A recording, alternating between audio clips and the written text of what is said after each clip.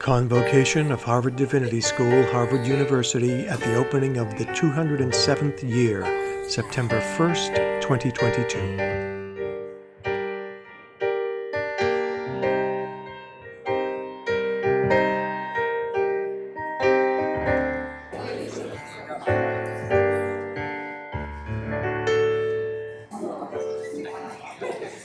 Ain't gonna let nobody turn me around, turn me around, turn me around. Ain't gonna let nobody turn me around. I'm gonna keep on walking, keep on talking, marching up to freedom land.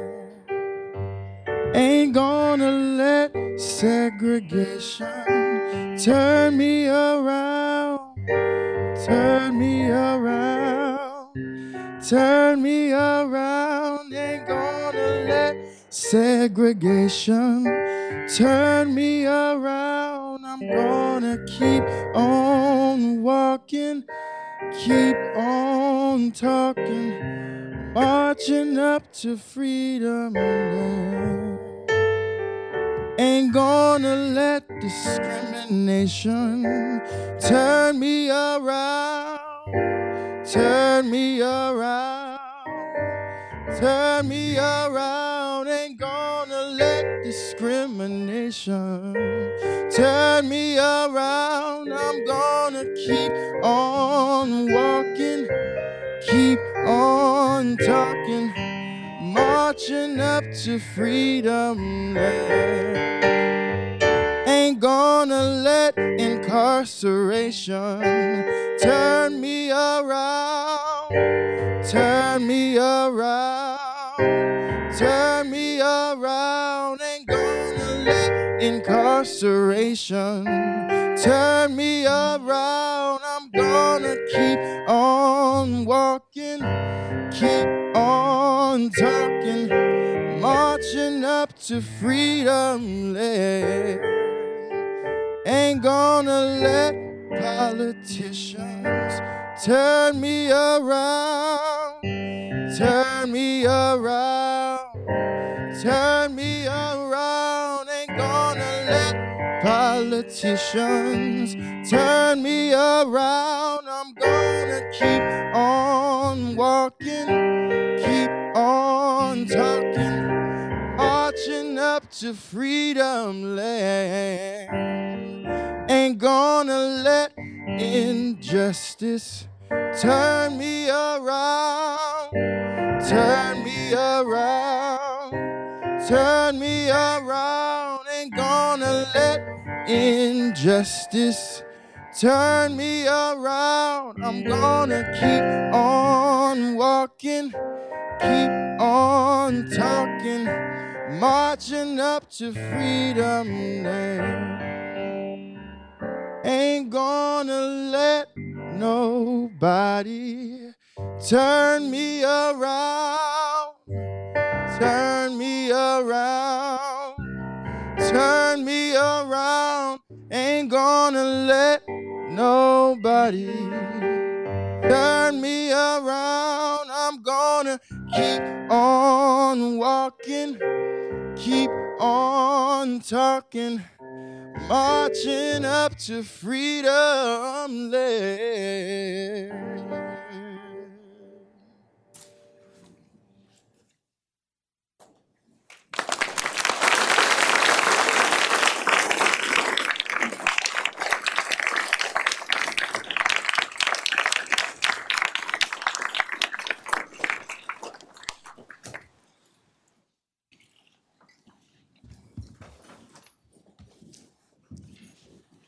Hi, everybody. Hello. Welcome to our first in-person convocation after a 2-year hiatus.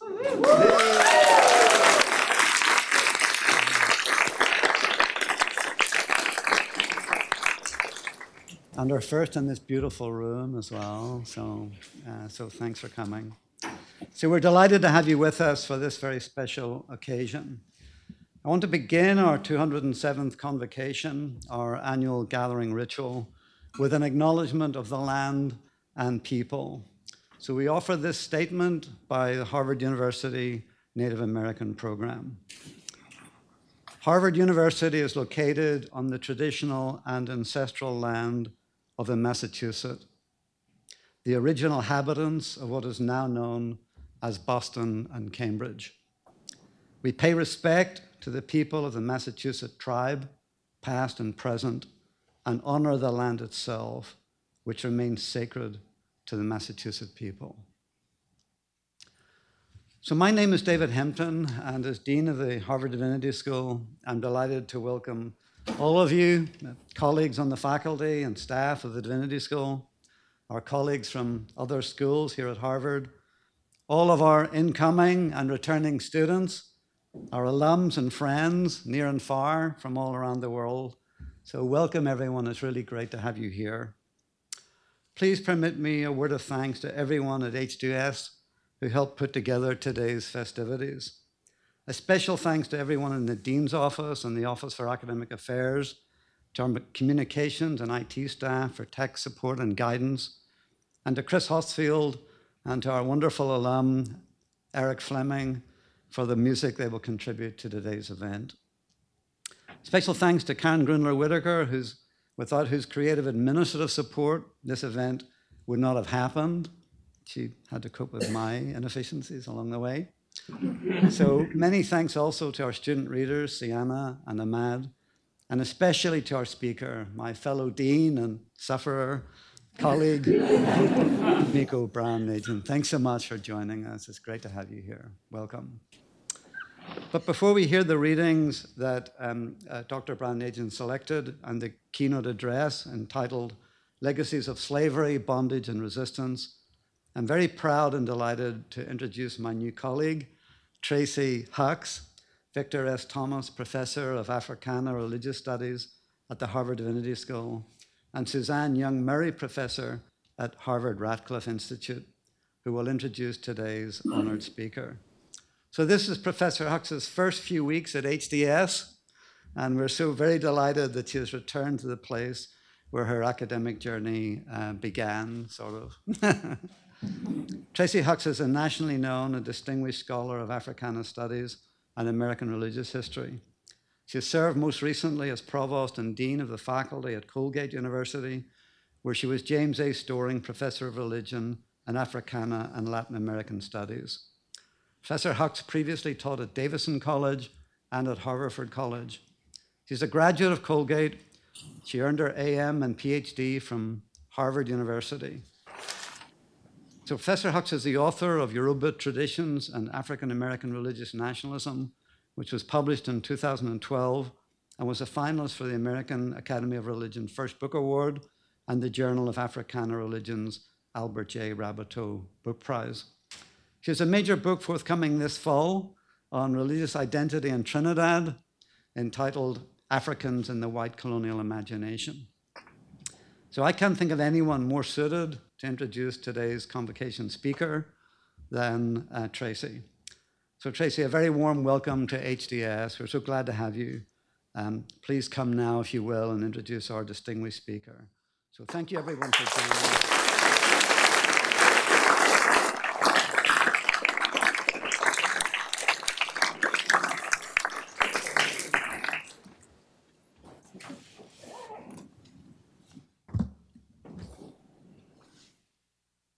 Good afternoon. Good afternoon. Let me begin with a profound word of gratitude.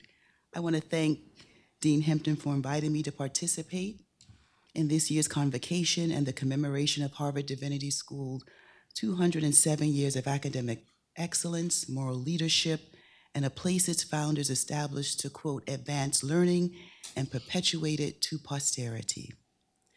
I also want to extend my appreciation to the Harvard Divinity School faculty, staff, and students who entrust me, a new faculty member, with representing you and welcoming and introducing today's speaker, a speaker to whom I am likewise indebted for what it means for me to return to my alma mater as a Suzanne Young Murray Professor, the first endowed professorship that bridges the Harvard Divinity School with the Radcliffe Institute for Advanced Study.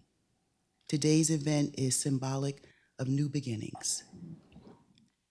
To the colleagues, students, and guests of Harvard Divinity School, it is a place of honor for me to introduce Dean Tomiko Brown-Nagin.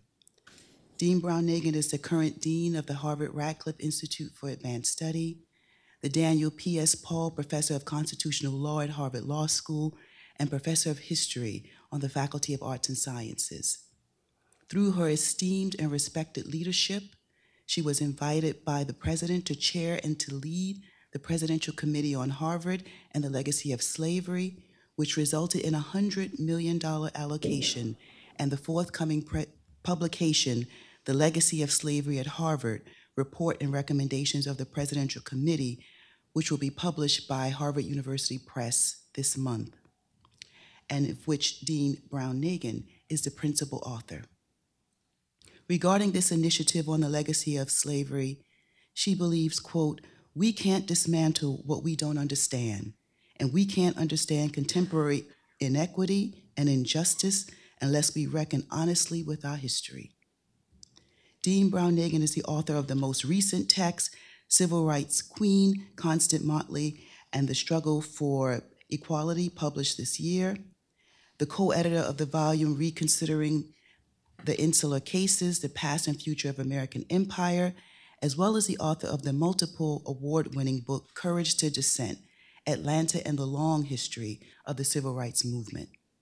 Her sound leadership and scholarship have resulted in public authorship, interviews, and quotes in the Washington Post, CNN, Politico, the Boston Globe, PBS, PBS NewsHour, NPR, the New York Times, the Chronicle of Higher Education, the New Republic, C-SPAN, and many more venues. She is an alumnus of Furman University as an undergraduate, Duke University MA and PhD, and Yale University JD, and was awarded the Distinguished Alumni Award by Duke University. She was elected a member of the American Academy of Arts and Sciences, the American Philosophical Society, the American Law Institute, the American Bar Foundation, and honored as one of the 50 most influential people of color in higher education. What I share with you is a stellar record of professional accomplishment and achievement. As I draw to a close, I want Dean Brown-Nagin to know that this is Harvard Divinity School, where those of multi-religious and non-religious traditions are welcomed and respected. I draw on a metaphor from one of these traditions when I reference the book of Matthew, where Jesus is quoted as saying, "But what about you?" Jesus asks. "Who do you say I am?" In preparation for this moment, I collectively asked over a dozen administrators, faculty, staff, and students across the university, who is Dean Brown-Nagin? So you will know today who is to come before you. I will leave you with these voices. Regarding herself, Dean Brown-Nagin says her ancestral roots, her family, her community are sort of her superpower.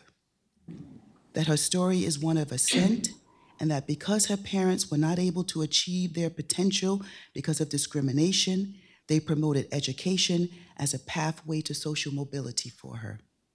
Additionally, one administrator respectfully stated, Dean Brown-Nagin has, quote, clarity of vision, in particular a bold and ambitious vision of what higher education can and should achieve in the world.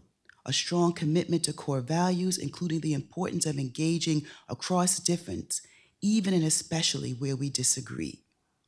Has genuine human care for those around her, and is an inspiring leader who values collaboration and engagement. Likewise, a faculty colleague enthusiastically stated, Tomiko is warm, considerate, funny, gracious, kind, agreeable, thoughtful, sincere, and so welcoming. Tomiko welcomed me into the Radcliffe family with enthusiasm, and for that I will always be grateful. I could go on and on. My affection and respect for Tomiko is not a secret. Yet another faculty member remarked with earnest, Tomiko is a loyal and supportive friend, with an excellent and on-point sense of humor. Also, she's a wildly enthusiastic as well as highly knowledgeable basketball fan. She's an engaging and inclusive host, drawing people in. While another colleague wanted me to, quote, emphasize Tomiko as a multifaceted figure, prize-winning historian, law school faculty administrator, she is an activist within those roles in terms of the topics she chooses and the policy decisions that she oversees. She has established priorities at Radcliffe that support social justice. Similarly, one student fondly stated, I met Dean Brown-Nagin in 2020 when I was a member of the Student Advisory Board at the Radcliffe Institute. I remember that she was really kind to answer the questions of all students and amazingly generous in showing interest and support for our requests and remarks. I remember noticing her utter devotion to Radcliffe's mission and how she graciously shared some of her visions for the future. Furthermore, one colleague expressed, I'd say that Dean Brown-Nagin is a bold and imaginative leader. She has really dynamized so much of our work at Radcliffe with her vision of what the Institute can be. She is sharp, reserved with a professional demeanor, yet surprises one with her wit and frankness at times. And finally, a colleague offered their profound respect of the Dean in a litany of words: precise, interested, curious, kind, inclusive, collaborative. Within the African religious traditions that I teach and study, one's name speaks to one's birth and one's destiny. Tomiko means rich woman in Japanese. So to the Harvard Divinity School community, I am honored to present to you Dean Tomiko Rich Woman Brown-Nagin. Thank you.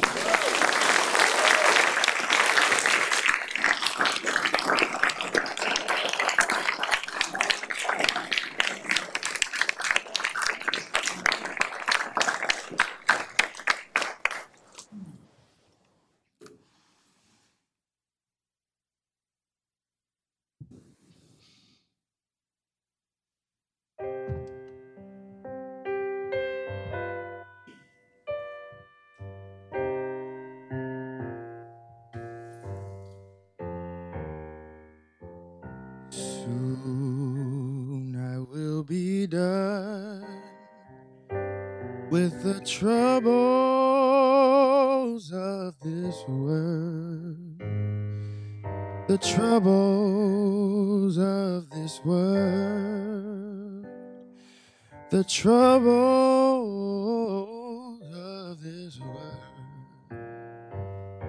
Soon I will be done with the troubles of this world. I'm going home to live with God.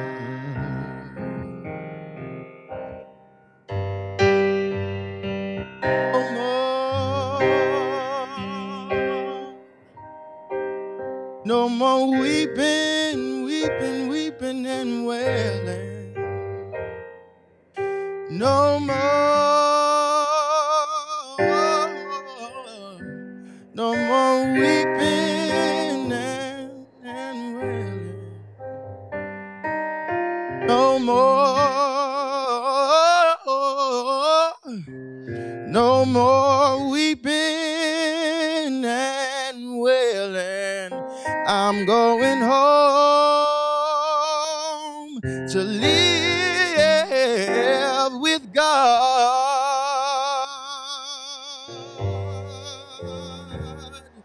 Soon I will be done with the troubles of this world. The troubles of this world.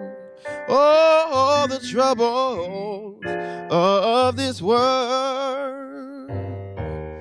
Soon I will be done with the troubles of this world. I'm going home to live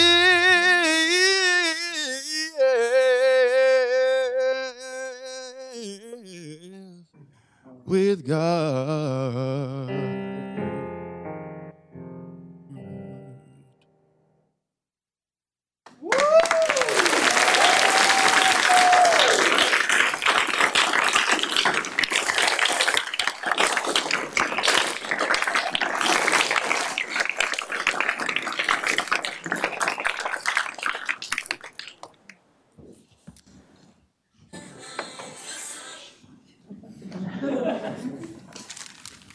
This is a selection from Martin Luther King's I've Been to the Mountaintop speech. If I were standing at the beginning of time with a possibility of general and panoramic view of the whole human history up to now, and the Almighty said to me, Martin Luther King, which age would you like to live in? I would take my mental flight by Egypt through, or rather across the Red Sea, through the wilderness on toward the Promised Land. And in spite of its magnificence, I wouldn't stop there. I would move on by Greece and take my mind to Mount Olympus, and I would see Plato, Aristotle, Socrates, Euripides, and Aristophanes assembled around the Parthenon as they discussed the great and eternal issues of reality. But I wouldn't stop there. I would go on, even to the great heyday of the Roman Empire, and I would see developments around there through various emperors and leaders. But I wouldn't stop there. I would even come up to the day of the Renaissance and get a quick picture of all that the Renaissance did for the cultural and aesthetic life of man. But I wouldn't stop there. I would even go by way that the man for whom I'm named has his habitat, and I would watch Martin Luther as he tacked his 95 Theses on the door at the church in Wittenberg. But I wouldn't stop there. I would come on up even to 1863 and watch a vacillating president by the name of Abraham Lincoln finally come to the conclusion that he had to sign the Emancipation Proclamation. But I wouldn't stop there. I would even come up to the early 30s and see a man grappling with the problems of the bankruptcy of his nation and come with an eloquent cry that we have nothing to fear but fear itself. But I wouldn't stop there. Strangely enough, I would turn to the Almighty and say, if you allow me to live just a few years in the second half of the 20th century, I will be happy. Now that's a strange statement to make because the world is all messed up. The nation is sick, trouble is in the land, confusion all around. It's a strange statement. But I know somehow that only when it is dark enough can you see the stars. And I see God working in this period of the 20th century in a way that men, in some strange way, are responding. Something is happening in our world. The masses of people are rising up, and wherever they are assembled today, whether they're in Johannesburg, South Africa, Nairobi, Kenya, Accra, Ghana, New York City, Atlanta, Georgia, Jackson, Mississippi, or Memphis, Tennessee, the cry is always the same. We want to be free.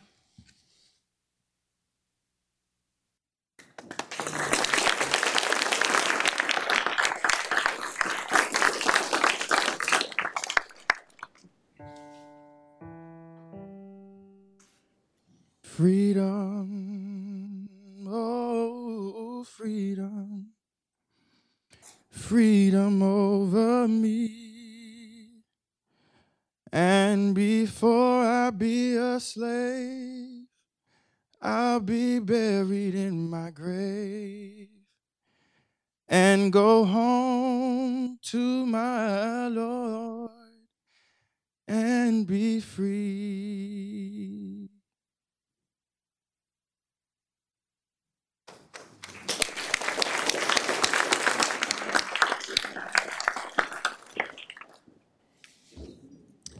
I've been to the mountaintop.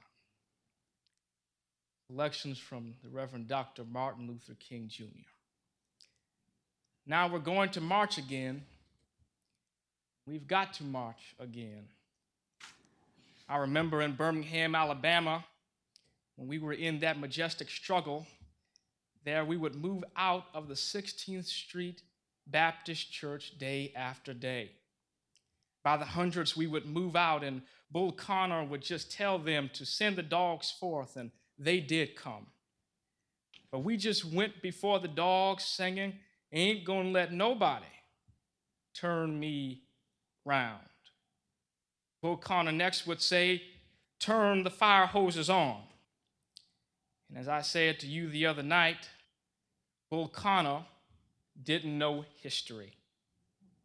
He knew a kind of physics that somehow didn't relate to the trans physics that we knew about. And that was the fact that there was a certain kind of fire that no water could put out. And we went before the fire hoses. We had known water. That couldn't stop us. We just went on before the dogs, and we would look at them, and we'd go on before the water hoses, and we would look at it, and we would just go on singing. Over my head, I see freedom in the air. And then we would be thrown in the paddy wagons, and sometimes we were stacked in there like sardines in a can, and they would throw us in, and old Bull would say, take them off, and they did. We would just go in the paddy wagon singing, we shall overcome. And every now and then we'd get in the jail and we'd see the jailers looking through the windows, being moved by our prayers and being moved by our words and our songs. And there was a power there which Bull Connor couldn't adjust to. And so we'd end up transforming Bull into a steer. And we won our struggle in Birmingham. All we say to America is, be true to what you said on paper. And if I lived in China or even Russia or any totalitarian country, maybe I could understand the denial of certain basic First Amendment privileges because they hadn't committed themselves to that over there. But somewhere I read of the freedom of assembly. Somewhere I read of the freedom of speech. Somewhere I read of the freedom of the press. Somewhere I read that the greatness of America is the right to protest for right. Let us rise up tonight. Greater readiness. Let us stand with a greater determination. Let us move on these powerful days, these days of challenge, to make America what it ought to be. Thank you.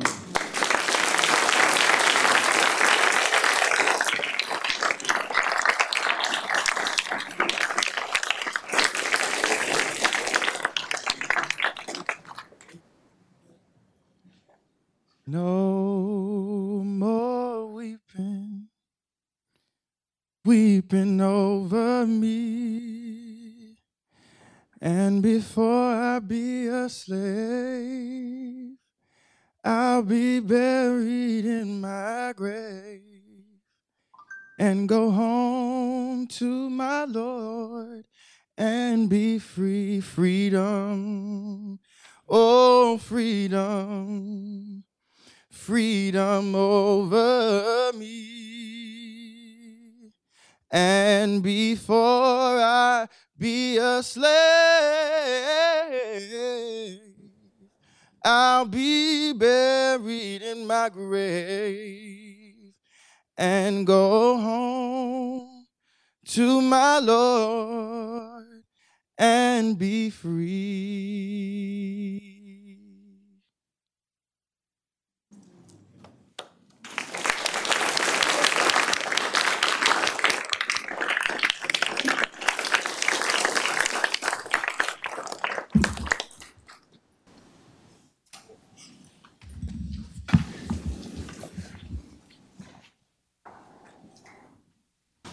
Good afternoon, everyone.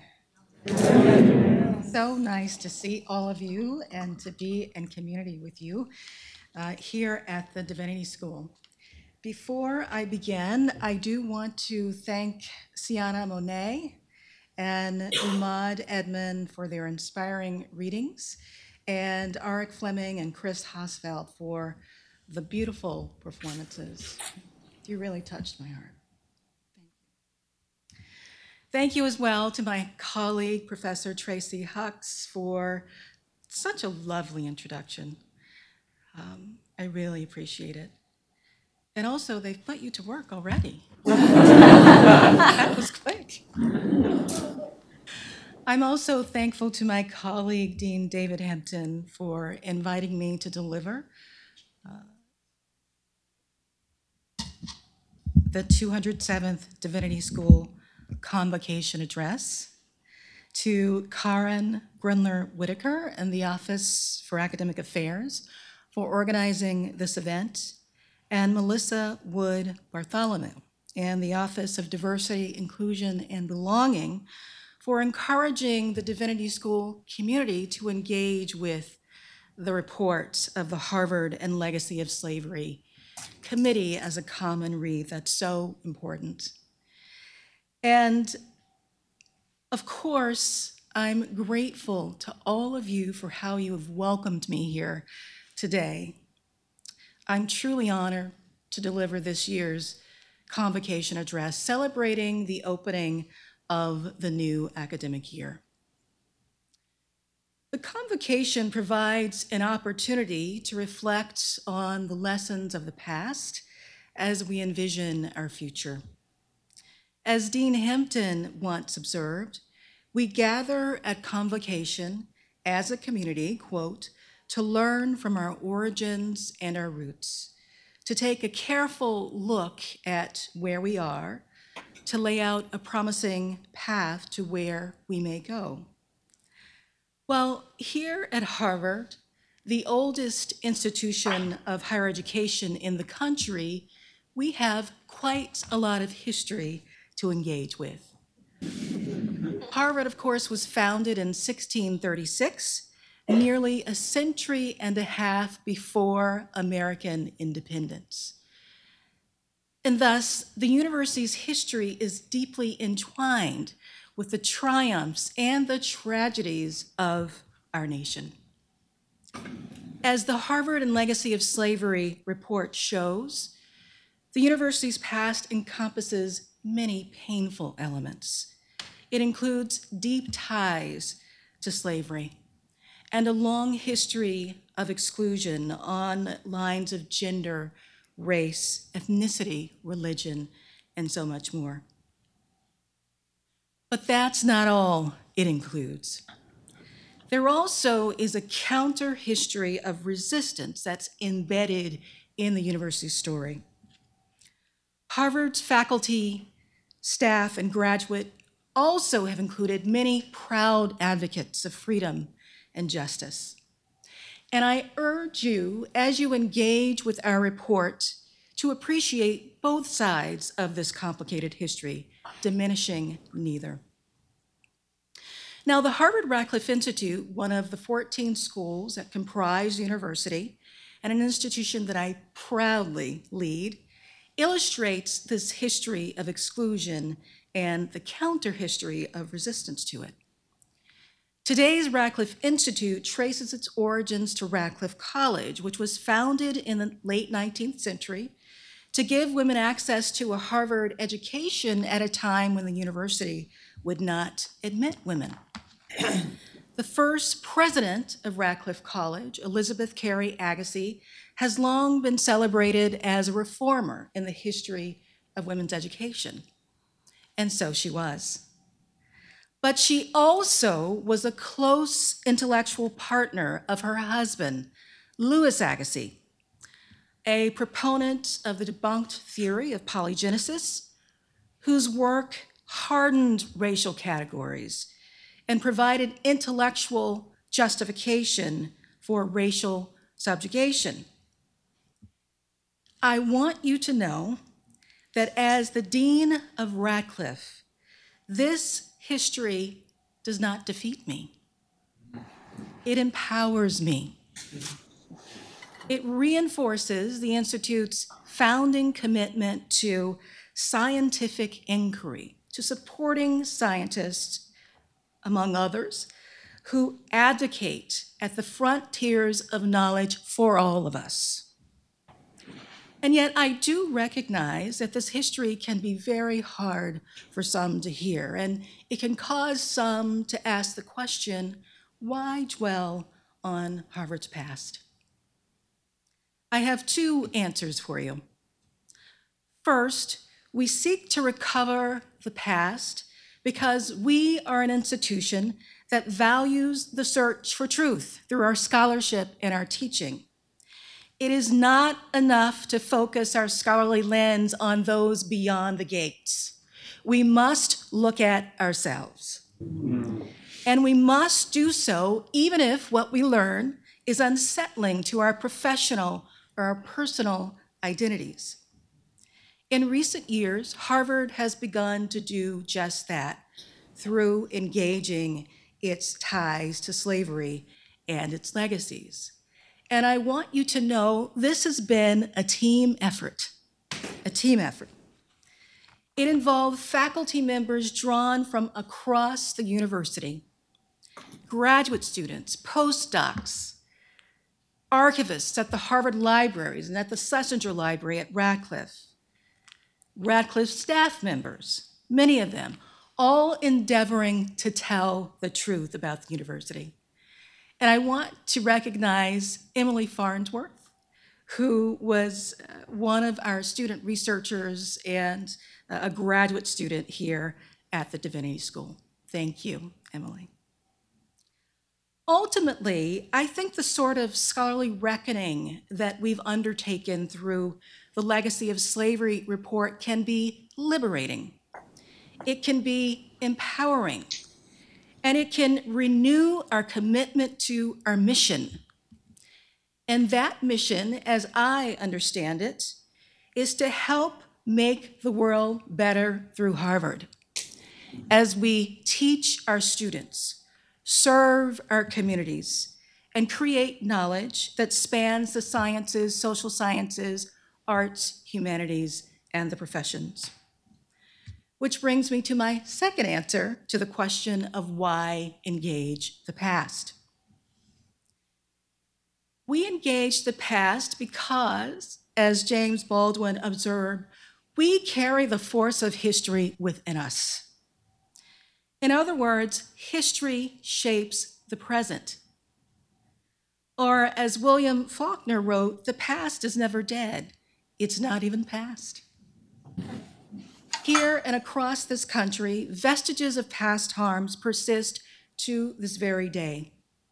The last few years have laid bare profound injustice and enduring inequities, demanding urgent action to address long-standing issues. These challenges, racism, wealth, health, housing, and gender-based inequities, and so many more, are all rooted in history. And as I've said before, our capacity to understand and to dismantle contemporary injustice depends on our ability and our willingness to reckon with our past. Now, our report documents direct financial and intellectual ties to slavery. Allow me to highlight and make concrete some of these ties. Over the first 150 years of Harvard's existence, more than 70 human beings were enslaved by university staff, faculty, and leaders, including 5 Harvard presidents, as well as the first professor to hold the oldest endowed chair in this country, the Hollis Professor of Divinity. Harvard's financial fortunes were linked to slavery. Some benefactors made their wealth, at least in part, from enslaved labor on plantations in the Caribbean and in the American South, from the slave trade, and from trade in goods produced by enslaved people. And although the Massachusetts Supreme Judicial Court held slavery unlawful in the Commonwealth in 1783, Harvard's financial ties to slavery persisted into the 19th century. During this era, cotton produced by enslaved people in the American South fueled the textile industry on which the North's economy and the fortunes of some Harvard benefactors depended.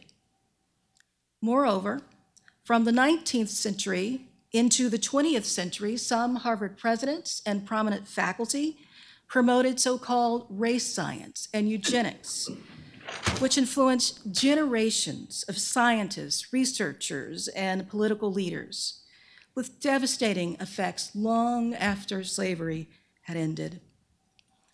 Against this backdrop, and notwithstanding the fact that efforts to secure equal opportunity for African Americans often focused on education as a liberating force, Harvard admitted few blacks.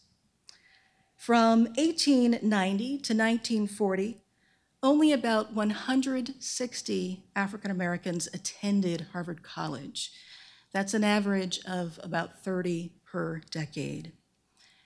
And the enrollment of students of color would not significantly increase until the 1960s under the pressure of the legal and the social changes wrought by the American Civil Rights Movement.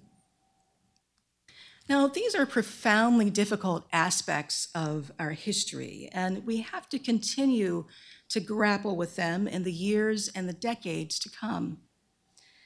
As part of this work, the university has committed unprecedented resources, preserved in an endowment, to support reparative action that is visible, lasting, grounded in a sustained process of engagement, and linked to the nature of the damage done. I'm so pleased that the university, under the leadership of President Bacow and with the full support of the Harvard Corporation, has endorsed this work. It is vital to our university and indeed to the nation to take these steps. It also is critically important for many individuals, especially those who are descended from people enslaved here at Harvard by Harvard leaders, faculty, and staff. The university is working now to identify these descendants so they can recover their histories, and I hope engage with us in a process of reckoning and repair.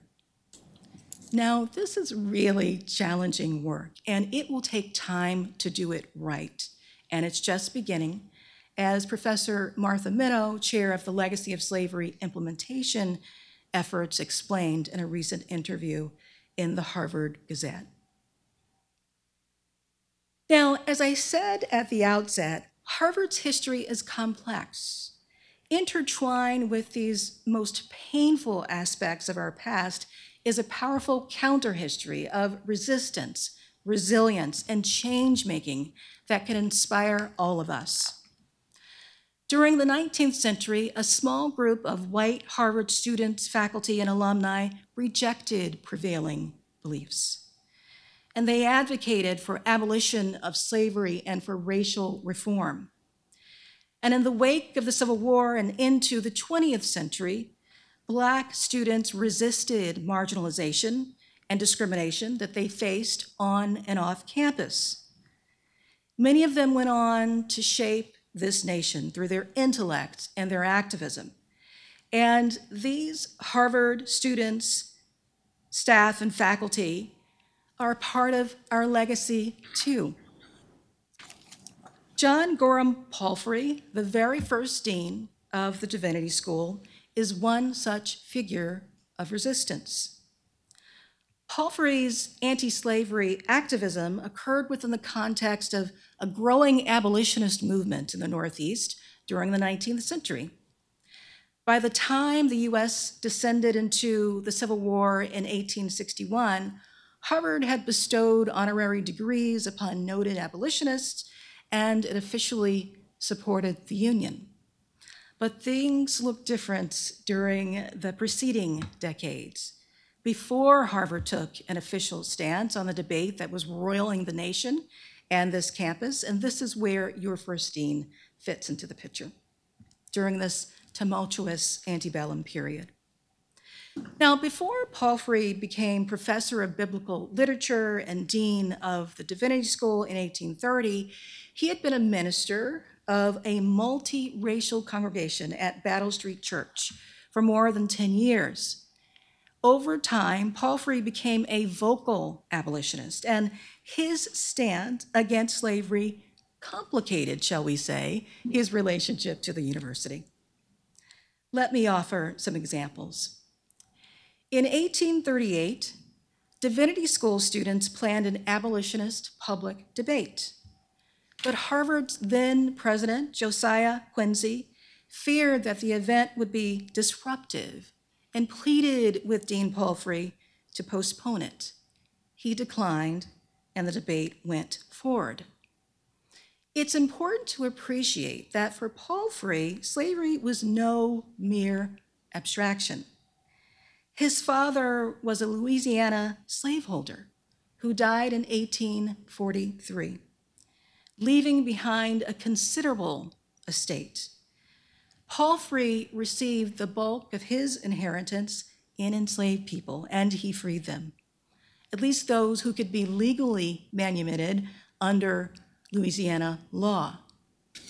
Then he transported the others, some 16 women, men, and children, to the Northeast and took out advertisements to find them paid work.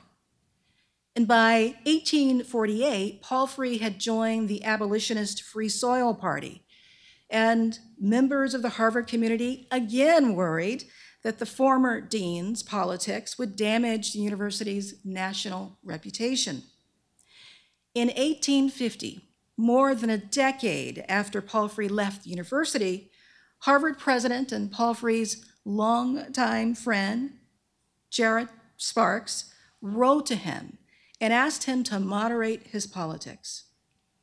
Palfrey was outraged, and he refused. Now, Harvard leaders' preoccupation with Palfrey's abolitionism surfaced yet again when they considered him for a professorship and for the role of university treasurer. Palfrey received neither position. His anti-slavery views were deemed too divisive for a Harvard committed to his role as a national institution.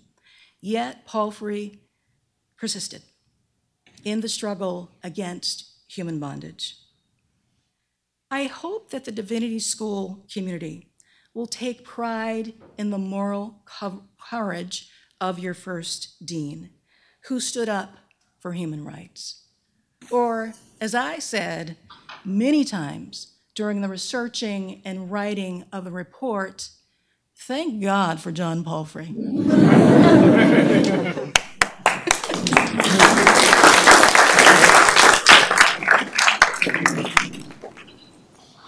I also want to talk to you about how Harvard's early Black students continued the tradition of resistance after the Civil War. These pathbreakers experienced discrimination on and off campus, and yet they went on to make vital contributions that reshaped the social and legal landscape of our country. 5 years after the Civil War ended, Richard T. Greener became the first Black graduate of Harvard College. Greener graduated with honors, and he went on to become the first Black professor at the University of South Carolina and dean of the Howard University School of Law. W.B. Du Bois, the first African American to earn a PhD at Harvard, became a towering intellectual figure in the struggle for equality. His work sought to upend prevailing scholarship about slavery and Reconstruction.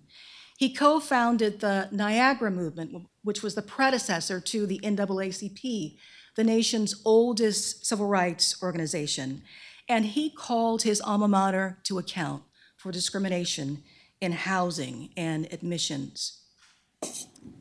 Charles Hamilton Houston arrived at Harvard Law School in 1919. He was a veteran of World War II.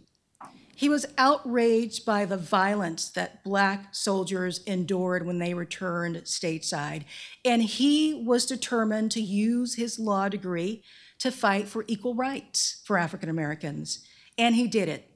Over the course of his career, Houston won major civil rights cases, and he laid the foundation for Brown versus Board of Education, earning the moniker the man who killed Jim Crow. And across the common at Radcliffe, Eva Beatrice Dykes became the first African-American woman to complete the requirements for a doctorate in 1921 in the United States. Dykes was a distinguished professor of English at historically Black colleges who recovered and elevated the work of Black artists and writers, highlighting their achievements and underscoring the harms of racism and demanding racial reform. These figures of resistance and many others helped remake this country into a more perfect union and made this university better. They leave behind proud legacies of leadership and civic engagement, and these are examples that I hope will inspire you. They do me. In fact, as a scholar of constitutional law and inequality, and as an historian of the civil rights movement, I take great joy in excavating these examples of Harvard affiliates who were resilient in the face of challenges and who gave back to their communities and to the nation. They illustrate my core belief that institutions and people can change, that the moral arc of the universe can be bent towards justice. And over time, this university has changed, evolving in important ways into the Harvard that we know today. Our Harvard is a champion of diversity in the federal courts, and that's important work. The university first advocated for and defended race-conscious admissions policies at the Supreme Court in the University of California versus Bakke case, the case that set the terms of the debate over race-conscious admissions policies. It did so under the leadership of President Derek Bok. Building on the work of Harvard Law School Dean Erwin Griswold, the university argued in an amicus brief, and I'm quoting, that the inclusion of qualified minority group members in a student body was necessary for important educational objectives.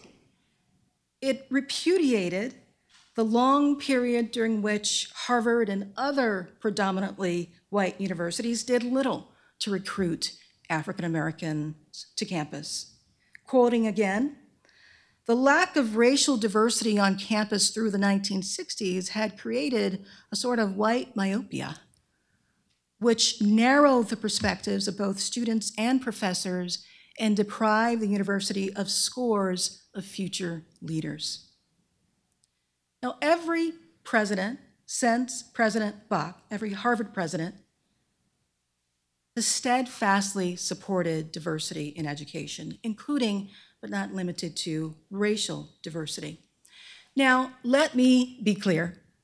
These steps do not erase the past history of racial exclusion, of involvement with slavery that I've recounted, but they do illustrate positive change over time.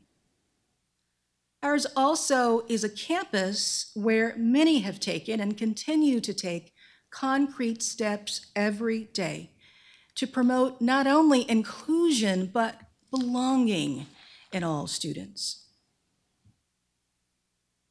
And I think there's beauty in bringing to our campus people from all walks of life. People of many faiths and ideologies. People from this country and abroad. People from homes with many resources and with few. People who are first-generation college students and people whose history with Harvard stretches back generations. People of multiple identities and races. Asians, whites, Black, brown, and Native peoples. And people who are descendants of the enslaved. And people who are descendants of free people. This is our Harvard today. And to be sure, we have much more work to do at Harvard and in the nation. The challenges of our current moment are profound. Inequities and injustice persists across the country, across the world. But history shows that change is possible even in the face of seemingly insurmountable obstacles in law and politics. Now, I want to close with the final point. I shared these examples of resistance with the full expectation and the hope that some of you will follow in the footsteps of your predecessors who struggled for equality. As you do, I hope you will appreciate that this work requires robust dialogue and engagement across identities, ideologies, backgrounds, and approaches, even when speaking and working across divides is hard. In fact, the ability to engage in healthy, even heated debate, persuading the persuadable, is much of the work. And this is true whether one is engaging on campus or off. Both the norms of a university and the legal architecture of this country support that work. As we heard moments ago, Dr. King famously implored America to be true to what it said on paper. And that paper is the Constitution of the United States of America. As King continued, somewhere I read of the freedom of assembly. Somewhere I read of the freedom of speech. Somewhere I read of the freedom of the press. Somewhere I read that the greatness of America is the right to protest for right. These are some of his most powerful words. He's calling that bundle of First Amendment rights critical to the success of the civil rights movement, and they were. These rights empowered him and fellow activists during the nonviolent demonstrations in Birmingham and Selma that provoked violent white resistance, and in turn paved the way for the Civil Rights Act and the Voting Rights Act. And these are the anti-discrimination laws that help begin the process of making real American democracy, of making real the ideals of equal citizenship rights and equal opportunity. And they were born of dissent and civic engagement. Therein lies a lesson for us.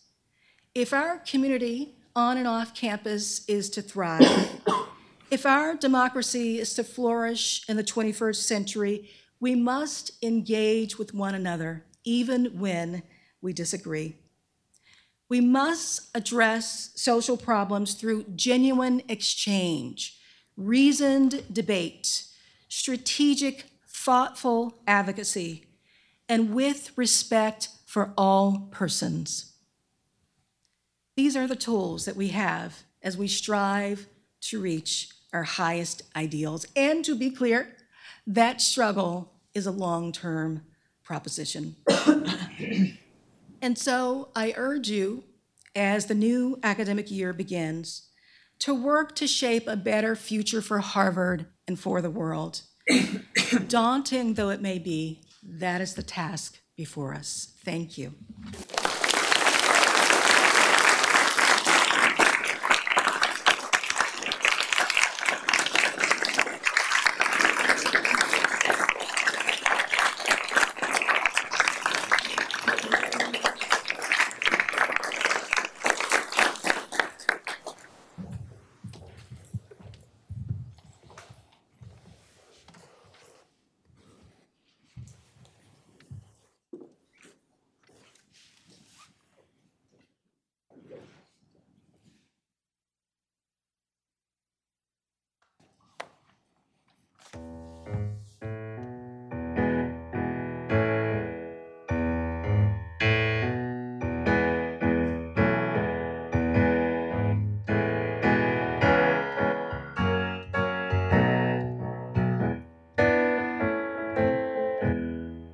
One of these mornings, soon one morning, I'm gonna lay down my cross, get me a crown. One evening, or late in the evening, I'm going home in glory, live on high. Soon as my feet strike Zion, I'ma lay down my heavy, heavy burden. I'm gonna put on my robe in glory, going home one day and tell my story. I've been coming over hills and mountains. I'm gonna drink from the Christian fountain. You know, all of God's sons and daughters that morning will drink that old healing water. And we're gonna live on forever. We're gonna live on forever. We're gonna live on in glory, yes, after a while. Oh, I'm gonna be singing, yeah. And I'll be marching somewhere around the altar. Yes, I'm gonna sing somewhere around the altar and never get tired. Oh, I'm gonna move on up a little higher. I'm gonna meet with old man Daniel. I'm gonna move on up a little higher. I'm gonna meet the Hebrew children.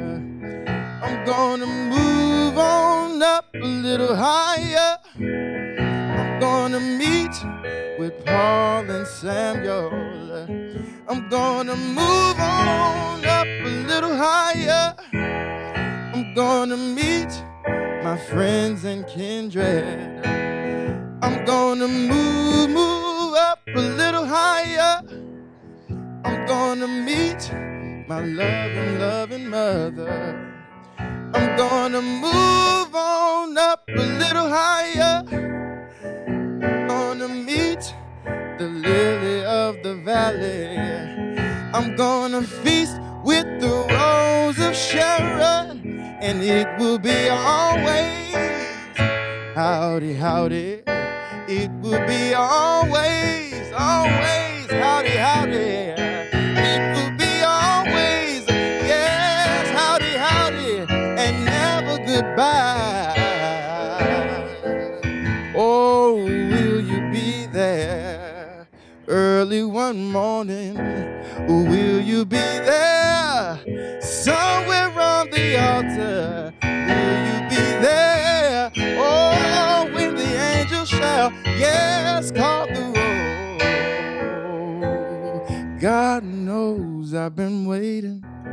Yeah, I'll be waiting. Yes, I'll be watching somewhere around the altar. Yes, I'll be waiting. Oh, for the beautiful, yes, golden gates. Oh, soon as my feet strike Zion, I'm gonna lay down my heavy burden. Now y'all can clap with me. I'm gonna put on my robe of glory, going home one day to tell my story. I've been climbing over hills and mountains, gonna drink from the Christian fountain. You know, all of God's sons and daughters that morning will drink that old healing water, and we're gonna live on forever. Meeting me there somewhere on the altar. Meeting me there, yeah.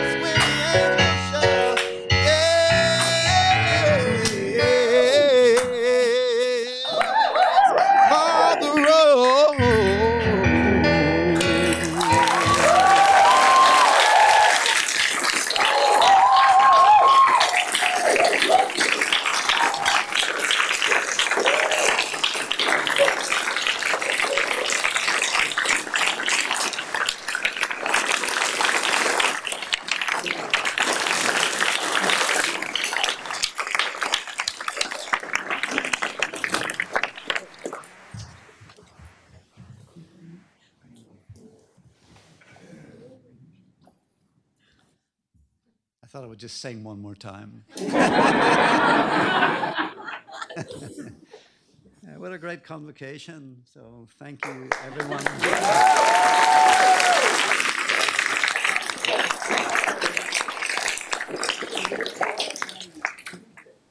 Special thanks to Tracy, Chris, and Eric, Sienna, Ahmad, and especially Dean Brown-Nagan for really thoughtful, disturbing, inspiring, challenging remarks about the legacies of slavery. So we're indebted to you not just for your words today, but for all your work on the Harvard-wide Legacy of Slavery report that was published a few months ago, as showing us our past and guiding us towards a more just and equitable future. So as many of you already know, we have selected this report for this year's Common Read program for our entire community, faculty, staff, and students. We plan to have our opening launch of that on October 18th. Please look out for this opening launch and for details about the Common Read in the year ahead. So we're grateful to have celebrated the festive opening of our academic year today. Wish you all a safe, satisfying year of study, engagement, and service in pursuit of a more just world.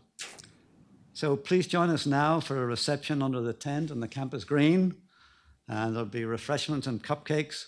So thanks, everyone, and have a great year. Thank you so much.